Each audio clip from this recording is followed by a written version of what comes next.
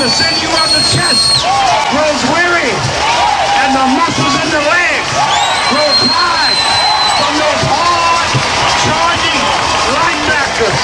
You must always remember, the Rattlers will strike again.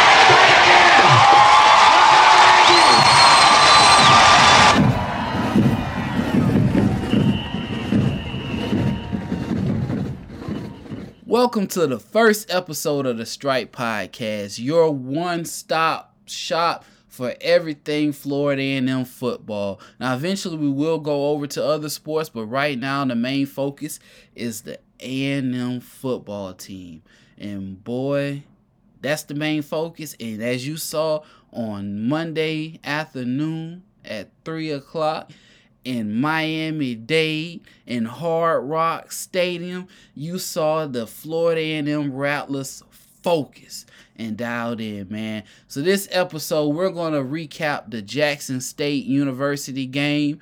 That was, looked to be a good one coming off Jackson State's big win versus South Carolina State last week. They came into Miami and we thought it was going to be a big one, but the Rattlers thought otherwise, and they shut them out the first half, man. So let's go ahead and get started with the first half recap. Now, the first half, it started off like I didn't think it would. I thought it was going to be a close one in the first half, then Florida and them take it over in the second half. But what you saw was a team that was dialed in, and they was running on all cylinders. You saw Florida and them opening kickoff, you had Marcus Riley taking it back for a touchdown, man. And you know something to say, Marcus Riley, brother, you showed your natural born ass on Monday, man. You showed out, brother. You showed out, and you showed what FAMU is gearing to do this year, man. You know, one thing that my takeaway from that opening kickoff really, and I know I'm jumping ahead a little bit, but that first half was, my takeaway was, on all weekend long, you saw teams, even the good teams, Georgia, number one team in the country, you saw them kind of had to get things rolling that first quarter. You know, especially FAMU going against a team that played a game, that has a game up under their belt and won pretty crazy, like when they played South Carolina Bulldogs. What you saw was an A&M team that you can tell those players and those coaches, they took that off season from January till August. They took that time very seriously. You know, whether it was recruiting, whether it was transfers coming in, whether it was getting the players right. They had a couple players that came in for fall camp, and they still came out running on all cylinders. That's only a testament to the coach, man. Coach Willie Simmons, he said that he's thinking that this can be a season for FAMU to be national champions. They're knocking on wood, man. I pray so. But this can be. He's also saying that he's chasing the ghost of Jake Gaither. He knows the doors that he's knocking on with Billy Joe, Jake Gaither, the great coaches at FAMU. And what he has to do is win that national championship to get him mentioned in the names of the great coaches at Florida A&M. But what we saw was a team and coaching staff that's ready and prepared for the challenges of the year, man. Marcus Riley, brother, once again, you took that thing to the house, bro, and I can't do nothing but give you the salute. You might make the plate maker of the game for this week, man. But going back to the game, now FAMU started off on all cylinders, 21-0. This was phenomenal. Running game, offensive line, A1.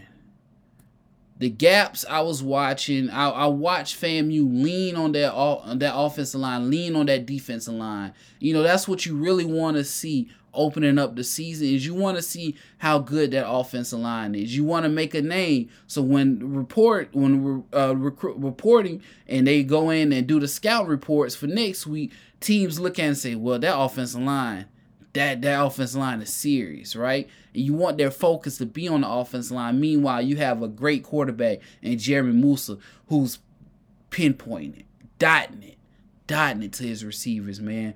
His tight ends, man. I gotta say, man, that the offensive line, they gelled together. You know, like I said, they had a couple of additions that came in the fall. You had Cardell Thomas, who came in the fall, and he played very good, man. That left guard is locked down. That's an excellent left guard that we have. You also have the center, man. That whole middle that center guard,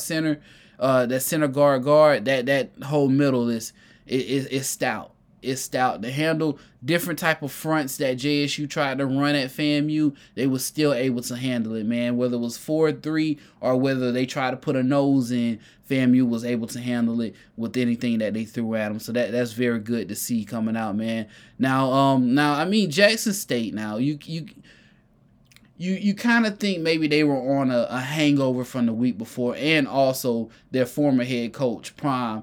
Coach Prime had just made a big statement out there in Colorado University. So you can say, okay, maybe their attention that first half was somewhere else. Maybe they'll come back in the second half. But what you saw was a defense that stood up in the first half and carried over to the second half. I'm jumping ahead a little bit, but that defensive front, you know, as I was watching that defensive line reminded me, every player on that defensive line, even Gentle Hunt, the big man in the middle, they look like Isaiah Land in that middle, man. That defensive line, that front four, that linebacker court humming to the ball, man, running to the ball. One thing I can say is you can tell Coach Ryan Smith, you can tell what his key point and his pinpoint that he needed and he emphasized throughout this offseason was, I need a hat on the ball and I need everybody swarming to the ball. You can tell that defense was ready, man. Every play, it looked like a pursuit drill. Every play, it looked like a pursuit drill. Even if the play was down, you saw the safeties coming over to make sure that the ball, till the whistle was blown. You see the cornerbacks running over from the other side of the field coming over to make sure they was around the ball, man. That is a great defense. Attention to details. Now I'm going back a little bit. I attended the Coach Willie Simmons call-in show on last Tuesday, right before the hurricane, man. Shout out to all the people affected by the hurricanes. If you can, try to send relief or any type of funds. Make sure they're legit funds, but make sure you try to help the people on the Panhandle, man, because a lot of our Rattlers are from Chipley or from different areas around the Panhandle, and their families may be affected. I know we have a couple players out of Taylor County, I believe, but what you saw is a defense that swarmed around. Every player looked like Isaiah Land. One thing that Coach Simmons said was he was going to make sure that this team was focused coming into this game. He said last year, as I attended the talk show, he said in the show that last year they gave them a lot of free time going down to start off this game. They gave him, I think, 4 days last year. This year, he said, nah, we're not doing that. We're only going to give them 3.5 days down there in Miami. Not let them get too loose. Make sure their focus is on the game, and that's what you saw this game, man. You saw a team that came out focused.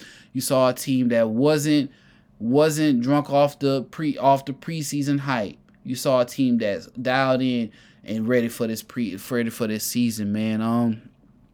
The offense, one thing I would like to see is the number of plays. Now, Coach Simmons did point out that it's going to, with the new changes in the clock, is they're trying to run at least 80 plays a game. So around 80 plays a game. So I would like to run the numbers on. I'm still trying to search for that. Probably have the next episode around the number of plays that they had per game. Now, they were coming in 2 injuries that I thought would be a factor into the game. You had Jalen Goss with an ankle injury, but injuries coming off of a preseason, all right, they're going to come.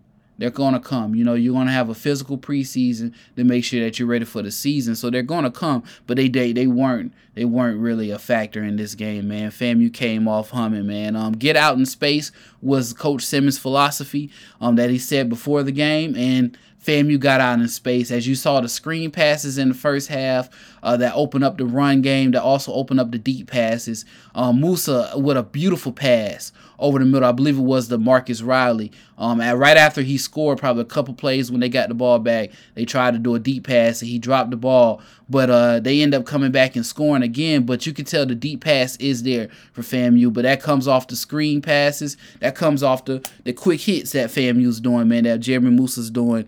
Now, the recruiting that they've done is showed off in the first half. You love to see things. Usually you see, I cannot stress this or emphasize this enough.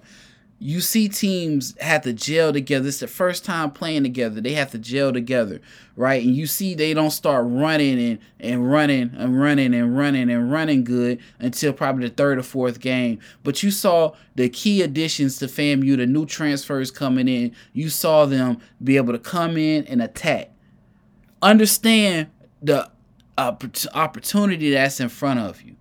Playing Jackson State. The team everybody in the country knows about because of Coach Prime. And everybody in the country knows about because Coach T.C. Taylor is doing a great job. He is. You got to say he's doing a great job right now. He beat South Carolina pretty bad, but he came up against Coach Willie Simmons, a brother that's understanding and has his team put together the right way, man.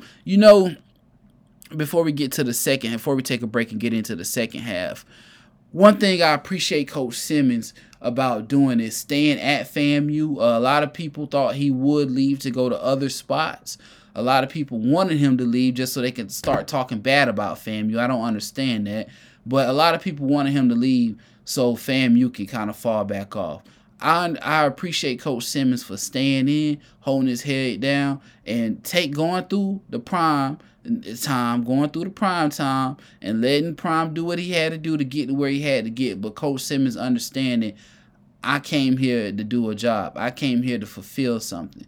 And he's staying, he's sticking with it. And you can see the team coming out understanding that their coach is one of the best in the country. And if they're coached by one of the best in the country, then I need to play like one of the best in the country. And they came in and did so. So let's take a break real quick. Then we're going to get into the second half. The second half was pretty short. FAMU didn't really do anything. But let's go ahead and take a break real quick, man. If you're coming to Tallahassee, Florida for a Florida A&M game or a Florida State game, make sure you're contacting Brandon to get you some of Smokes Meats Barbecue. Smokes Meats provides the best barbecue in the city of Tallahassee using all wood, post oak, pecan, maple. Sometimes we use cherry wood. Make sure you're contacting Smokes Meats to provide the best barbecue in the city. When you're in the best city in America, better yet, the best city in the world, Tallahassee, Florida. Make sure you're contacting Brandon Johnson at 850-766-7646. And if you're coming to Tallahassee, place your order a week before you arrive, just so we can make sure that the barbecue is ready. It's all done the day that it's delivered to you. We don't hold anything in the freezer, and we buy the product the day before it's made. So make sure you're checking out Smokes Meats. You can find Smokes Meats on all social media platforms by just searching hashtag SMOKESMEATS. Hashtag Smokes Meats will bring you all the content you need to kind of decide what you want, whether you want smoked chicken, whether you want smoked ribs, or my favorite, the smoked beef ribs. Oh boy. Nice, juicy, tender, flavored. We use low sodium because we are dealing with meat products and we don't want bad health things on the other end of it. So we use low sodium so it won't raise your blood pressure a little bit, man. Smokes Meats, make sure you're contacting us, and let's go on to the second half. I appreciate y'all. All right, y'all, welcome back, man. So as I stated, it wasn't too much in the second half, really. I'm going to give you a couple stats. FAMU did help hold Jackson State to only 10 points in the second half.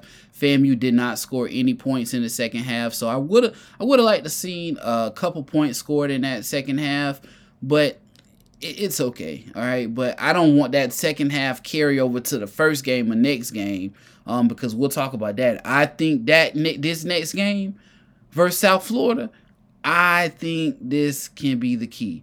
but we'll talk about that in a second. I'll give you a couple stats from the game. First down, FAMU was even kind of with Jackson State, 18 for 18 first downs with Jackson State 17. Now total yards, 358. I would have kind of liked to see 500, close to 500. 358 is almost there, but I would have liked to see close to 500. They did hold Jackson State to only 303 yards.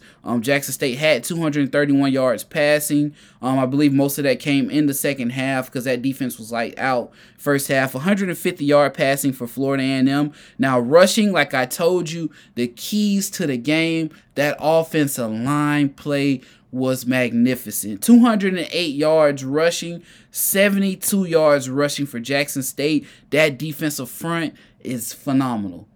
Florida A&M, iron sharpens iron is what everybody says, right? It's what the greats say. You're seeing iron sharpening iron in practices at Florida A&M. Hopefully I can get down to a practice to watch some of these practices. I would have liked to go on during the off season, during the preseason, just because I know those are a little bit more physical than the regular season practices. But that offensive defensive line, those linebackers, those running backs, they are blocking. That offensive line, that tight end, that tight end group is blocking. These players they're doing what they need to do up front. That front seven on that defense, A1. That front line on that offense, A1, man. So I really appreciate those dudes for really holding it down. 6 penalties with 50 yards. Okay, let's hem that up a little bit. 4 for 30 for Jackson State. Now fumbles lost, defense swarming to the ball. I told you, hat on the ball. 2 turnovers for Jackson State, none for FAMU. Total time of possession, 30 minutes for 59 seconds for A&M. 29 minutes to 1 second for Jackson State. So it was kind of almost even on that front. But you saw an A&M team that was able to score. And really it was that close with the time of possession because Florida A&M scored on the opening kick, and they also had good field advantage from takeaways, kickoff returns, and just a good job by the defense holding Jackson State to close to their backs on the end zone. But FAMU did a great job this game. Like I said, nothing really to say second half. FAMU, you did a great job, man. Now, what I like to do on the Strike Podcast is I like to give a couple key players, man. We call them plate makers of the game. Hopefully you will see more with the plate maker of the games. I got to say, Marcus Riley, my brother, you got this week's individual plate maker of the game, brother. 2 returns for 160 yards. For 120 yards, my apologies. 2 returns for 120 yards. Also, I got to say, brother, you did it on the offensive front too, man. Being one of the leading receivers for Florida A&M with, I believe, 5 passes for 90 yards for Florida A&M, man. I gotta say, brother Marcus Riley, you did a great job, bro. More wishes to you, man. Much props to you. Also, I gotta say, the position group of the game, I gotta say, it's got to go to the offensive line. Cardell, brother, you promised me y'all was gonna win. You promised me y'all was gonna win, and you went out there and did it, man. So much respect to you and the whole offensive line. That offensive line is top. I had to clear my throat for that one. It's top in Division II. It's top in it could be top in college football this year, man. The offensive line, when humming and doing what they're supposed to do, they will handle the job, man, and they showed a testament to that this week, man. I gotta say also to Jaheim, I believe his name is. I don't want to say it wrong, brother. Jamari, that's right. That's Jamari. Had to slip my mind a little bit. Jamari Sharif, brother. 3 returns for 95 yards, 5 catches for 90 yards. We usually don't do this on the Strike Podcast. I'm looking through the stats. We usually don't do this. We usually only give one single player, a plate maker of the game, and a position group of plate maker of the game. But my brother, I got to give you Jamari Shareed. I got to give you the second plate maker of the game for individual, for 3 returns for 95 yards, 5 catches for 90 yards, leading receiver, brother. You did what you were supposed to do. You went out there and handled business, man. So I appreciate y'all for doing what you need to do. Now let's go over to this next game. Also uniform, man. Uniform check-in. FAMU came out in their traditional green jerseys. I love the green jerseys, man. The white helmets, that white helmets is clean, boy. On the summertime day, the white helmets.